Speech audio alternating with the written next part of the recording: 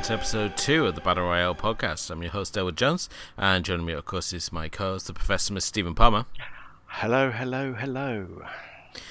On our previous episode, we introduced to several of our classmates as we looked at the opening of the cult classic that is Battle Royale.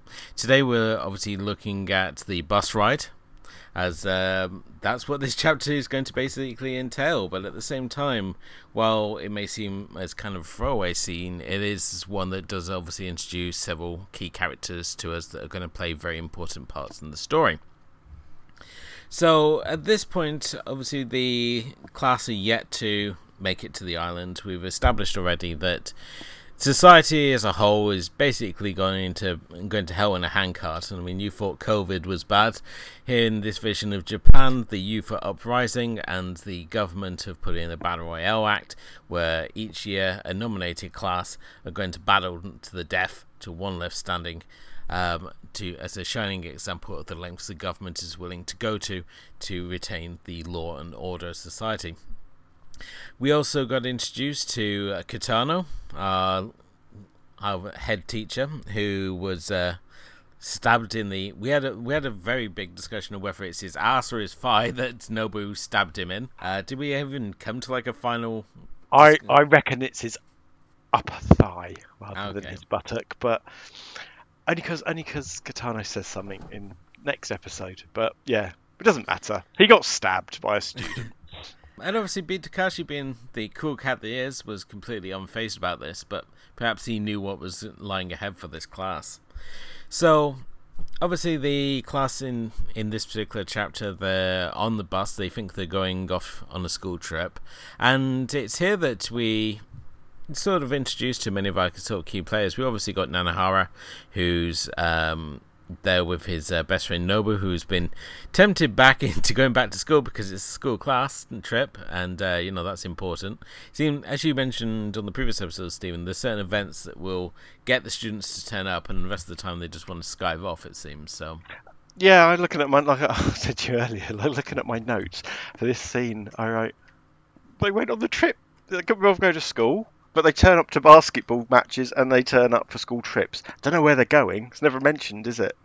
They just wear a uniform, get on a bus, and they've all turned up to a man. So it must be a really good school trip. I don't know where they're going. If it's anything like my school trips, where you went to like the glue factory or the box factory, it's really inane trips. I remember, at sort of the age they are, so what did we decide? It was sort of like lower secondary school, sort of 15, 16. Yeah, well, I wouldn't have been going. Freebies. Yeah, I wouldn't have been going to anything because obviously it would have been exam time. But yeah, maybe a day trip to France, I think, was the most exciting thing we had.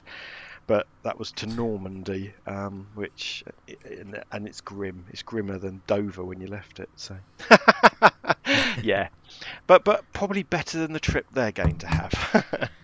So, and I have to just point out here, it's really kind of convenient that we have an equal number of boys and girls on this trip that make up Class 3B.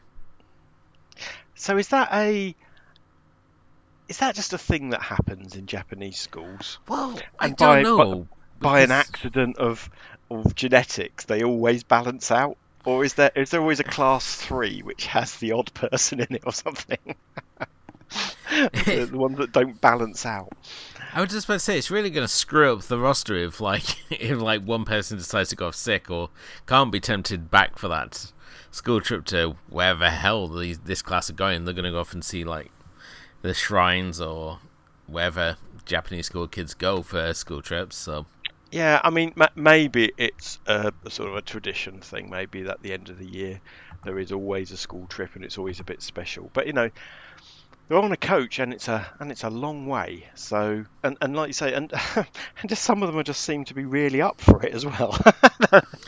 Yeah, this is our chance. It does kind of fly in the face of what we've come to expect from these students, because they do seem like any normal sort of class. They don't seem particularly disruptive or, like something out of a trauma movie. Because you expect that the way the film sets them up, they're going to be like like when you watch troll movies like Class of Nukem High, and they're just like old punks and just like trashing everything, and the bus is like covered in corrugated iron to keep them all in place. No, they've all turned up. They're all wearing regulation school uniform.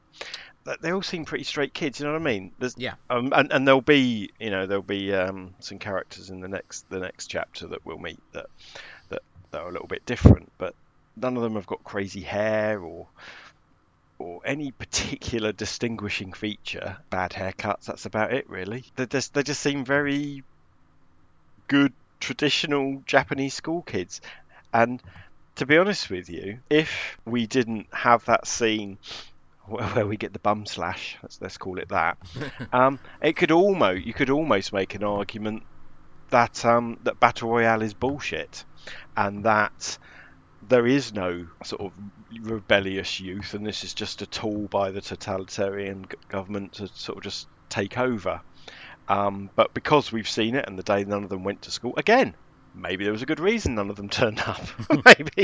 maybe it was an official day off and they were having a joke. I don't know. But yeah, there's this early bit of the film, the setting the scene in the film. I do think they make some missteps that maybe we really pick up on because we're being a bit we're diving deep into this, aren't we? We're being very forensic because I think this is the problem, because when you watch this so many times that you then start thinking. I remember the first few times I watched this, I've never once questioned like why the students are the way they are compared to how the intro tells us the way they are. Yeah. So it sort of only, and I mean obviously I think it's sort of balanced out by the fact that when we get on the island that a lot of these kids are going to start showing their true colours. Absolutely. I mean the point is, in a little bit of time, the shit's going to hit the fan. And we won't really care what they were wearing on the school bus. No. And in terms of world building, it's I know the novel goes into it more, but it doesn't really matter, right? Because the general paradigm of the world that we're in on this film is a government makes school kids kill each other. Everything else doesn't matter, does it? Because that paradigm that we're in is already so horrific, ridiculous, challenging, whatever you want to call it. Doesn't really matter why they got there, does it? Not at all. One of the key characters who we get a better introduction to in this sequence is Noriko. Now we did obviously see Noriko back when Katana was attacked in the hallway, and she was kind of a bit shocked by all that was sort of happening there. But now she's obviously on the school trip. We find out that she's got sort of an interest in our leading man, and she of course is so she's so wonderfully shy and about expressing this crush. So she decides that she's going to make him cookies, which another of the key characters in this film. I also have to say that when she gives them to him, what kind of an ass is Nobu? The fact that he just instantly dives in there. He doesn't wait to be offered, he's just straight in there before he even has like chance to react. Yeah, so Nobu, who let's face it, has come on the school trip even though he literally assaulted a teacher with a bladed weapon the last time we saw him. And unprovoked as well. Absolutely unprovoked, and as we'll find out later, hasn't been back to school since. Is an all-round dick, really? Because so as you say, Noriko's obviously sort of got a crush on Nanohara Shuya, and he just dives in. Oh, these are really nice. I'm so glad I came. I mean, he's whatever the opposite of a cock blocker is as well, isn't he? He's not so much a cock block, he's just a grenade. Yeah. It's sort of like you hope that she's got a friend that she doesn't really have too close a friendship with, so she can lob him at him. He is. I think we might talk about him more in our next episode, but yeah, he's not one of the most sympathetic characters that we meet in this film. And he's yet he should be really important because he is the best friend of our lead, and in any other film this would go in a completely different way. I'm assuming everybody listening to this podcast has watched the film. I can't believe anyone's going to come to this podcast without seeing it, right?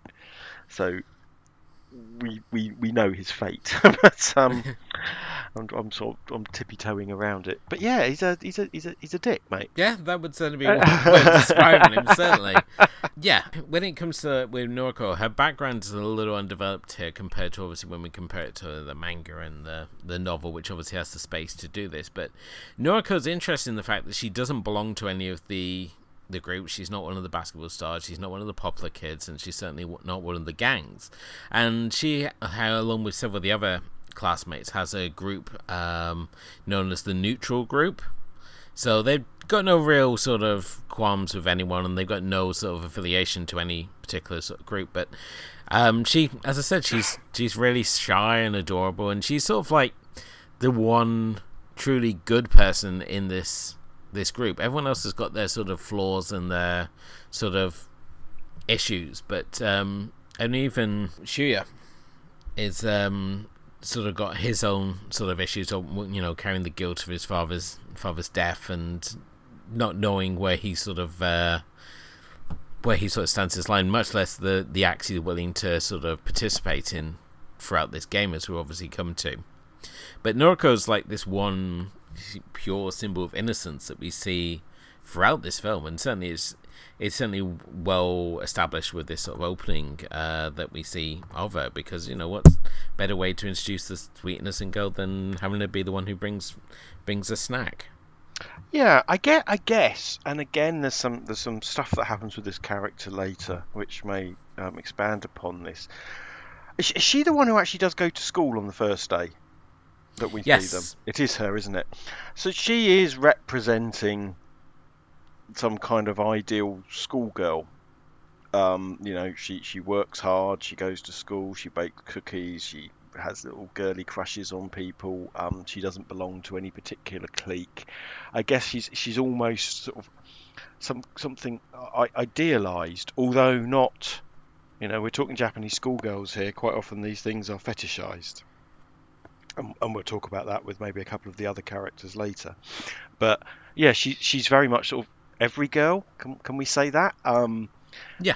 She represents something very pure, and not to just us, the audience, and not just to sort of the Japanese audience, but it'll show that she represents some kind of purity, and the sort of girl, shall I say, the sort of daughter that everybody wants, without giving too much away later on. So she's a really important character, but really underdeveloped, and she exists for what she is rather than who she is, if that makes sense. Yeah, I understand what you're saying there. I mean, certainly in the film she does suffer from being a little undeveloped, but when we look at like the novel, I mean, the relationship that she has with Shuya is pretty established before they even go on the trip. I mean, she helps him with his music and gives him like little notes and things, and her ambition really was to become a teacher. Although I'm not sure how keen she is to become a teacher after she sees what the teachers do in this film, but but yeah, I mean, as you said, right, she's just, you know, she's the good girl of the plot. She and she has obviously a crush on Shuya, and when we look at like the novel version of and the manga version of Shuya, we established already the fact he's a musician, and we do see little glimpses of this in the flashback. And it's also worth noting that his guitar is called Wild 7. Which will obviously come more into effect in the sequel, but indeed. But yes, interesting. I just know that if I didn't mention that now, I'm sure as hell going to forget it. To be important. But yeah, I mean, I really like her character. I mean, it's as, you know, as stereotypical as the good girl she is. I never felt that she was sort of like the damsel in distress who needs to be saving. I mean, Shuya essentially looks after her, but it seems more just in tune with his character rather than the fact that she needs to constantly have someone to save her. Guys in this film certainly just seem to just willingly want to save her regardless, so she just seems to follow people around rather than being like a lead or someone with her own sort of sense of direction here. And I think that plays in well, especially to her good girl sort of image, the fact that she would be essentially kind of flustered by the fact that, you know, half the class has suddenly turned into homicidal maniacs and the rest are just basically losing their mind. about the situation that's now sort of facing them. Yeah. Also, I'd just like to mention about the actress, actually. Okay. So it's played by a girl called Aki Maeda, who's, as possibly we'll say a few times again over this episode, she's an actress and singer. We come across her before? We have. She plays a character in Gamera 3, Awakening of Iris, which is certainly a film we've talked about before. And she's also in, this is one for you, mate, she's also in Godzilla, Mothra and King Ghidorah, Giant Monsters All Out Attack from 2001. And for something more in my world, she's also in Linda, Linda, Linda, which is a delightful Japanese film about girls, a Japanese school forming a band along with Bae Doona, the Korean actress, which is really good. But more interestingly, her big sister, Ai Maeda, who is also a actress and singer, is the main film character in Battle Royale 2. So, they kept that one in the family. But yeah, she's nothing, not as big a star as the last person we talked about. But yeah, she plays the drummer in Linda, Linda, Linda, which is where I know her from originally. But yeah, there we go, Aki Maeda. Okay. Well, we're obviously talking about the differences as well between the source material and the film. It's also on this bus ride that in the manga especially that we are introduced to Shogo Kawada, who's the veteran from the previous game. Now, as I said, in the source material, he's a transfer student, but he's already part of the class. And I know in one of the versions, I think it's the book, he actually gets held back a year, and this is why he ends up going back into the game. It's not just the fact he's a veteran, as the film has to suggest. And we'll obviously get into more of his backstory a bit later, but when we have the scene where they're being gassed, he's like suddenly fully aware of the fact that of what's going to be happening to them, and starts basically trying to punch his way through the bus window. And it's this is sort of like the first sort of hint, really, to show you that something really isn't afoot. Well, as in the film, he's not introduced at all, and our other transfer student, Mitsuko, is also part of the class. He's actually a gang leader, but he's actually part of the class already, so that's how he's introduced as well. He's part of the he's already on the bus. He doesn't just get drafted in as this person who joined the game for fun, as the film introduces him as. But when we have that sort of build up to the whole bus being sort of gas, and we see like the glimpses of the military personnel on the road, and we get those little snare drum beats whenever they're on screen. That little bit of a military, a little military two-step going on, isn't there? That's right. Is that something you picked up like on your first watching, or is it? No, I think it's something I picked up on later watches. As I waxed lyrical last time, I did struggle with the world building aspect, and again on this rewatch, that moment I thought was kind of telling, because it's showing they are trying to create this world, and then they've got the sort of the musical. It's not really a musical cue, is it? It's like an oral cue, I suppose, of what the military is. It also reminded me of there's some other films, a lot of films that are set in Taiwan during the sort of the military dictatorship. Brighter Summer's Day is one of them, where it's school children on buses, and then as you drive past, you see tanks by the side of the road, or some other kind of sort of military people carriers and things like that, which again sort of there's a dissonance between kids on the school bus and the military outside, that are controlling the place. And it felt, I don't know if there's any relation between these two films, but it's a beat and a dissonance between those two worlds that I've seen in other places in other places as well. You've got an editing job ahead of you tonight. I could, but I won't. I haven't got my teeth in. I'm sorry, everybody. I'm getting old. Yeah, but it was. That's one of the notes I've taken, is that that's the moment that they just remind us, possibly because of everything we were saying earlier.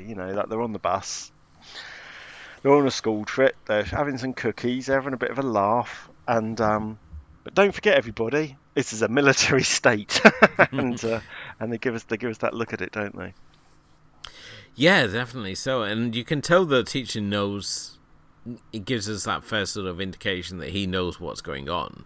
As we see him like glancing at the military personnel, and I think he almost knows exactly what is happened, the fact that the class has been picked, because I think if he knew ahead of time that the class was going to be picked for this battle royale, I don't think he would have gone on the trip. The teacher. Yeah, the teacher. Yeah, well, I think that's quite. Again, we'll talk about this more next episode. But yeah, it's quite clear this is not what he wanted to do. And so, like, oh, why did no other teachers choose to go on this? Because this is one teacher and 40 students.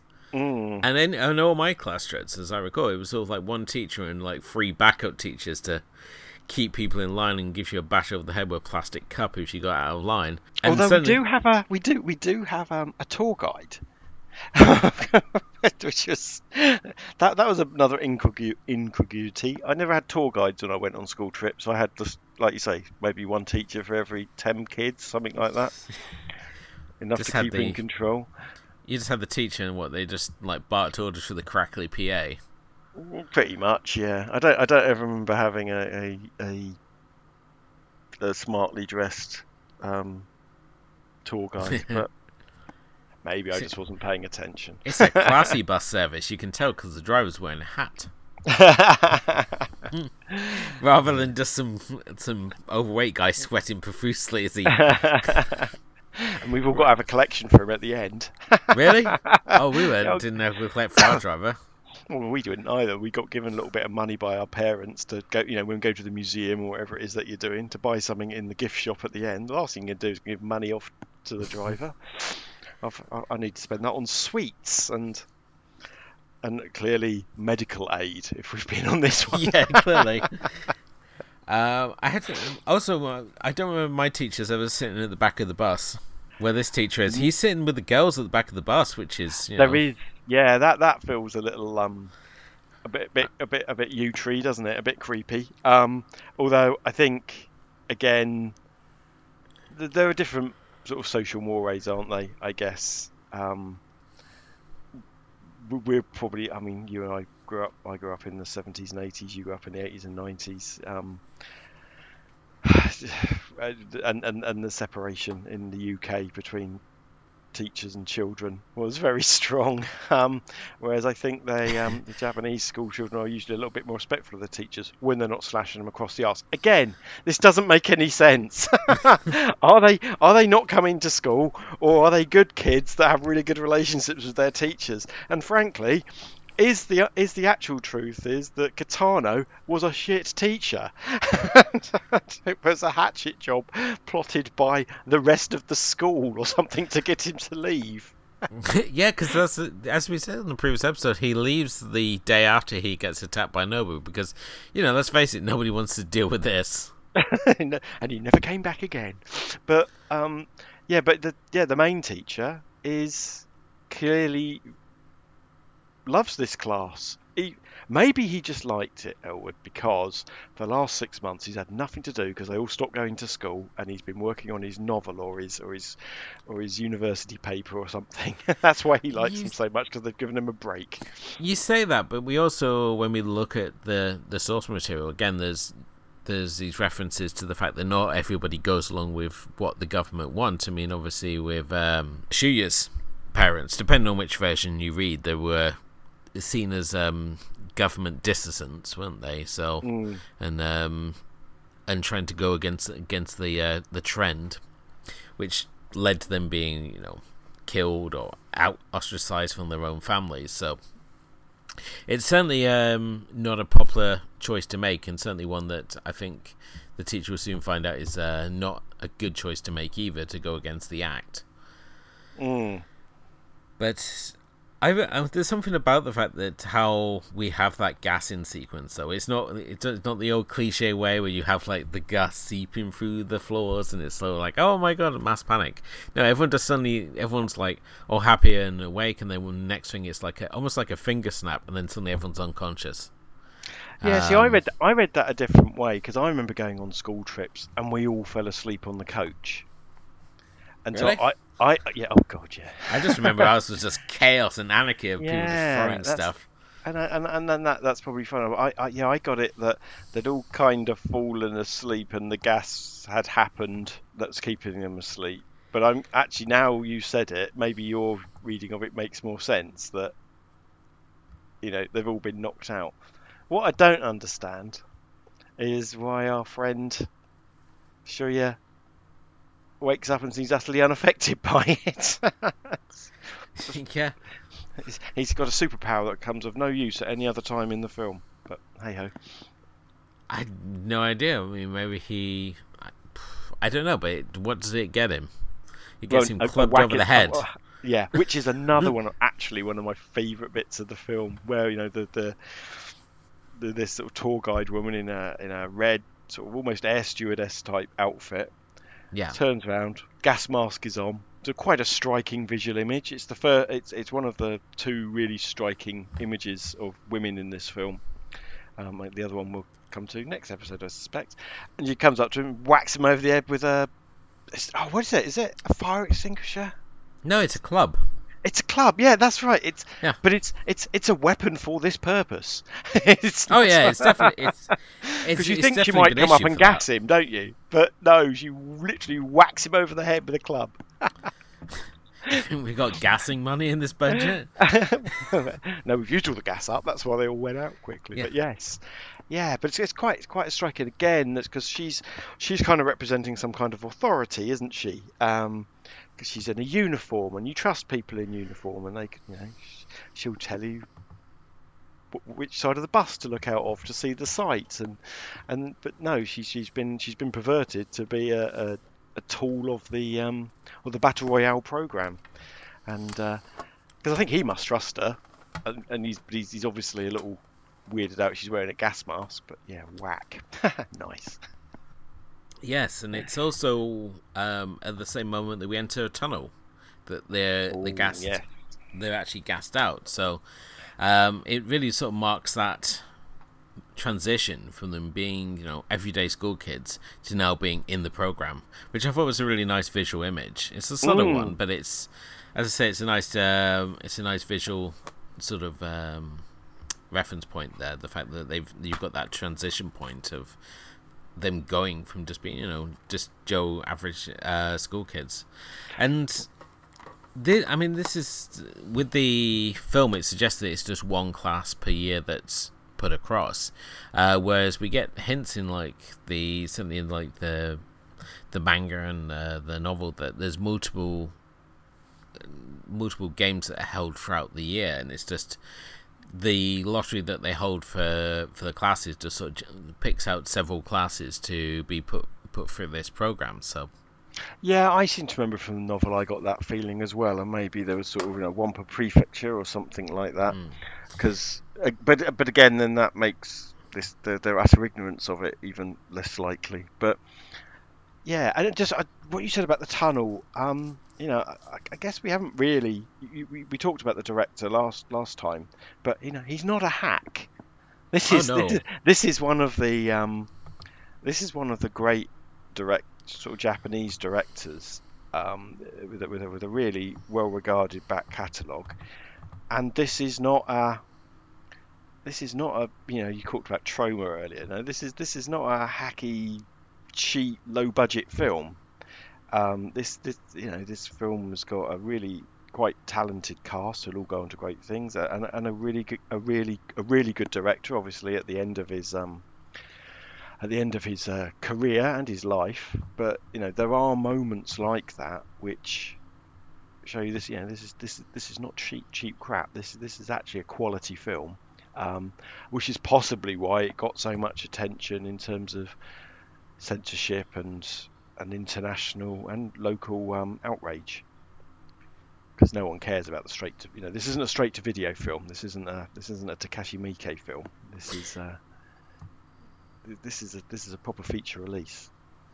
Yeah, definitely so. His further you mentioned already the fact of his legacy as a director. I mean, he directed the Japanese sequences for Tora Tora Tora, along with Chishiro Masuda. And we mentioned already that Akira Kurosawa was also involved in the Japanese sequences, as along with Hido Oguni and Raizo Kikushimi handled the screenplay for the Japanese sequences. Kurosawa, interestingly, was uncredited for his contributions, but I think history itself has sort of corrected those things along the way, and really after then he goes into sort of like his Yakuza movies as he does things like Street Mobster and Outlaw Killers. He does the Battles Without Honor and Humanity saga, which we mentioned already took a very long time to come over here after this film. I would have thought they would have been rushed through, that when this film sort of had this big impact, that they would be basically buying up any Fukusaku sort of properties, the same way that when Audition came out, the fact that pretty much any Takashi Miike film that there was available, they were snapping up. So you had things such as Fullmetal Yakuza and Agitator, the lower class pictures, and Food of the New Generation being sort of snapped up along with like his more recent fare, and things like like Dead or Alive trilogy and Ishii the Killer. But no, that's a very that's a very interesting point actually, because we look at you look at the director of Ring. I can't remember his name, but his back and forward, his catalogue at the time, there wasn't so much to go to, but all his films since all get British releases, and they get more and more dreadful and more useless. But they you can get Rabbit Horror on a UK DVD, which is just a laugh. Actually, Rabbit Horror is not one of his, actually, to be fair. What's it called? I can't remember. But they're rubbish films, and they still get releases. But you're quite right.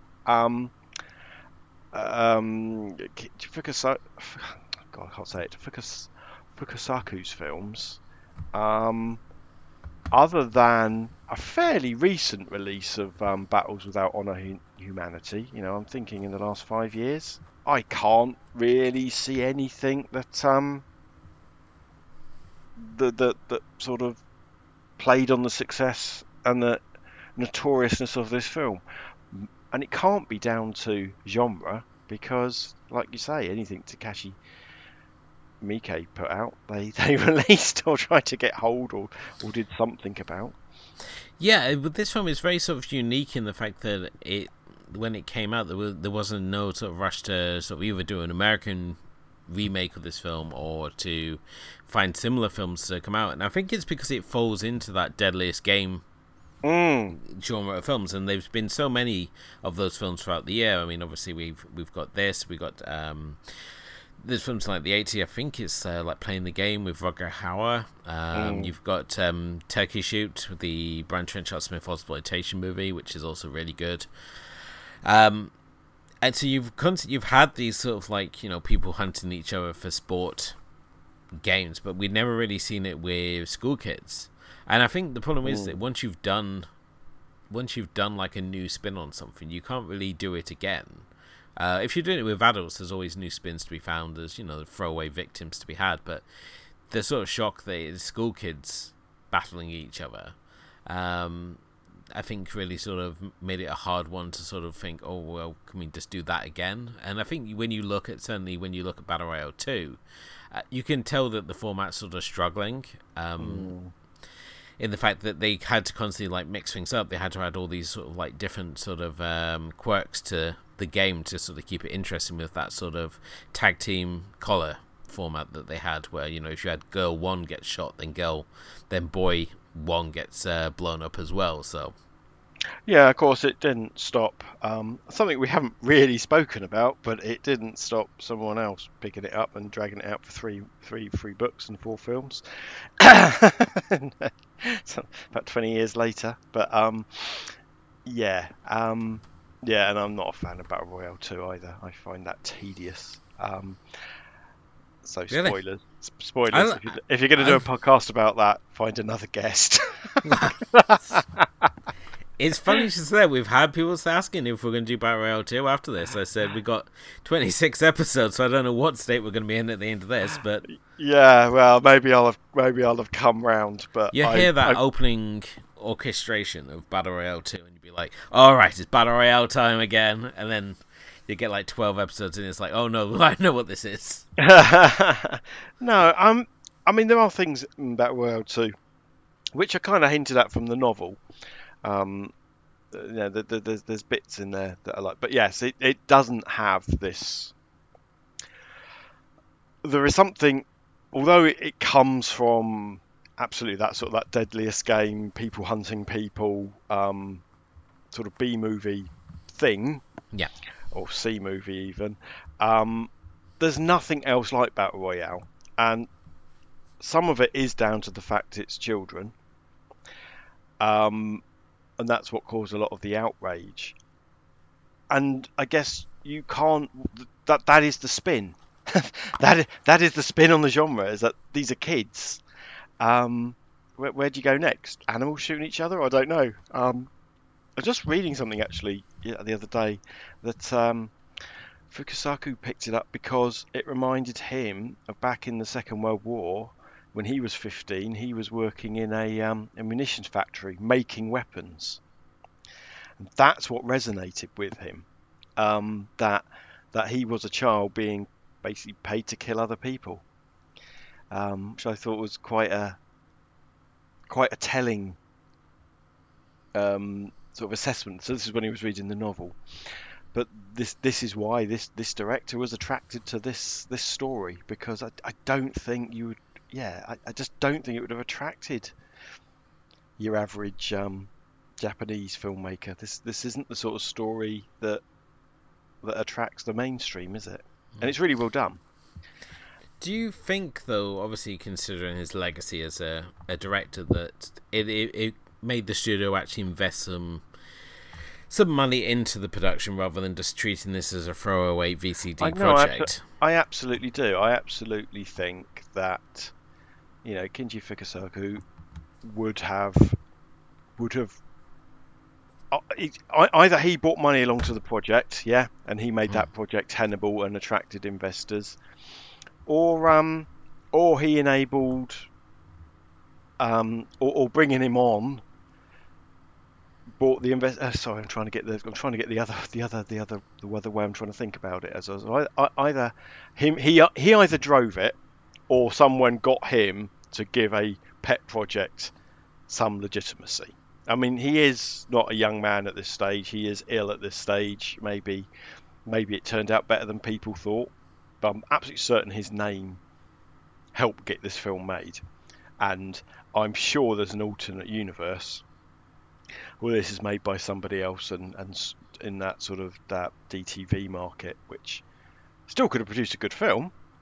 And that's where other Kurosawa came from. That's where Miike comes from. But it wouldn't have had the gloss, and it wouldn't have had the shine, and it wouldn't have had the young starlets that it has got in it. So yeah, for sure. I'm rambling. Edit me. That's okay. Just one of the few last points while we're obviously looking at this group, one of the few times that they're all going to be together. For the casting, they auditioned roughly around 66,000 actors, which narrowed down to 800 potential cast members, and the finalists were subjected to a 6-month period of physical fitness training under the supervision of Fukasaku, who eventually whittled down the cast to his 42 out of the 800. And it's kind of interesting, obviously, we mentioned already about Takashi Takano. The fact that he's obviously got this legacy for doing many things, including being a game show presenter. Because in the manga, especially in the English adaptation, the game is presented as a reality show, and this is some real sort of taking some real leniency with the adaptation, because it does come to bite them about halfway through, the fact that it doesn't quite sync up with the actual Japanese translation of what they think they're selling. So it's kind of funny the fact that you have a game show host hosting essentially a game show, and we see this again in the Running Man. When we look at who hosts the Running Man, it's got Richard Dawson, who's obviously well known for being a game show host as well. And I mean, I really like Richard Dawson in Running Man just because he's the only person who manages to respond to an Arnie one-liner. He was the original host of Family Feud.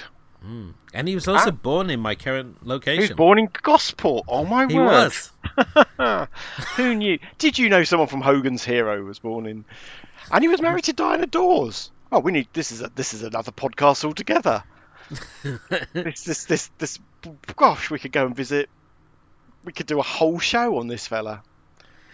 Wow. So, I also love the fact on Wikipedia he's listed as having 3 children, including Mark. Why is Mark singled out for? Is that because Mark has some fame of his own? British American entertainment manager, the CEO of Dawson Reeves and Zutat Entertainment Group. I don't know. I thought it was just the child they kept in the basement or something. I think he worked. I think he also went on to work in. Looking at Wikipedia, this is not my own knowledge, but it looked like he went on to work in other entertainment shows. And obviously he's become famous because of his mum, Diana Dawes, mysteriously ferrying away her money. So he doesn't know, he hasn't got his inheritance because she hid it away in banks all over Europe. And there's a code and no one knows how to answer it. Again, this is brilliant. We found our next show, mate. Oh, Wikipedia, I love it. Anything else that you want to bring up on this? No, it's interesting. I didn't think we were going to be able to talk this long about this scene. There's a couple of things we haven't spoken about, but I think I'd like to bring it up. There is another character which is introduced, which is what's her name's? Noriko's best friend. Is it Megumi? Is that her name? Yeah. Not too good with a camera. No, not too good with her camera. But she does. That photograph that she takes is of some importance to them later on, at least of course. As an aid memoir. She won't last much longer. But Can I just when you said about that, when we look at the picture, Nobu's head is cut off. Is it? Yeah. Oh, very apt. I just about to say, because depending on which version you have, he's either going to get his head blown off or it's shot off, so it works out kind of well with that little foreshadowing there.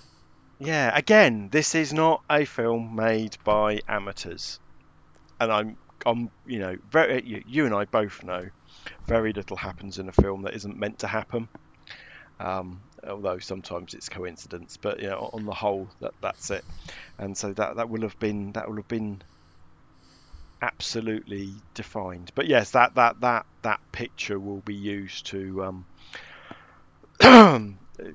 increase the bond between our 2 lead characters later on, because both other people in the picture won't last as long. It's a memento of happier times. It's one of those few mementos of reminders of the innocence, really. It's sort of like, look, there was a time when we weren't all psychotic killers and trying to take down a government. Absolutely. It's the one point in the film where, just for that moment, they literally are 15, 16-year-old kids, yeah? Yeah. They're having some cookies, they're having a laugh, having a bit of a flirt, they're in their school uniforms, going on the school trip. That is seconds later, film time at the very least, their innocence, whatever innocence they may have left, is gone. So yeah, I just wanted to bring that up, but that's about it. And we've still managed to talk this long about this. This is remarkable. So that brings us to the end of tonight's episode. Thank you as always for listening. If you haven't done already, please do hit the like and subscribe button, whether you're listening to us on the Battle Royale podcast feed or if you're joining us through the Asian Cinema Film Club, where we're also running these episodes as well. So you have a choice of 2 feeds to subscribe through. You can check out our full archive of episodes on our blog, which is asiancinemafilmclub.wordpress.com. And while there, why not check out our other podcast, the Asian Cinema Film Club, where on our most recent episode, we're checking out Johnny To's Election, a real fantastic Hong Kong triad thriller. And again, if you want to follow us, you can do. We're on Facebook under Asian Cinema Film Club. We're on Instagram as well, and we are on Twitter under AC Film Club. You can get in touch with us via the email, which is battleroyalepcast@gmail.com. And you can let us know your thoughts on Battle Royale or any particular things we should be looking out for on upcoming episodes. We'd love to hear any feedback you wish to give us or share any thoughts on the film. It's all very welcome indeed. I do also have to give a shout out to the Deep Blue Sea podcast, who not only inspired this podcast, but also had myself and my co-host from over at Movies and Tea, Kim, on as a guest as we were talking about the surprise party in that film. Definitely a really fun podcast to check out, and some real deep dives into the history and legacy and production of that fantastic shark movie. But make sure you join us next time as we hit the island and we find out what exactly is in store for our students as we look at Chapter 3, Today's Lesson. Until then, good night.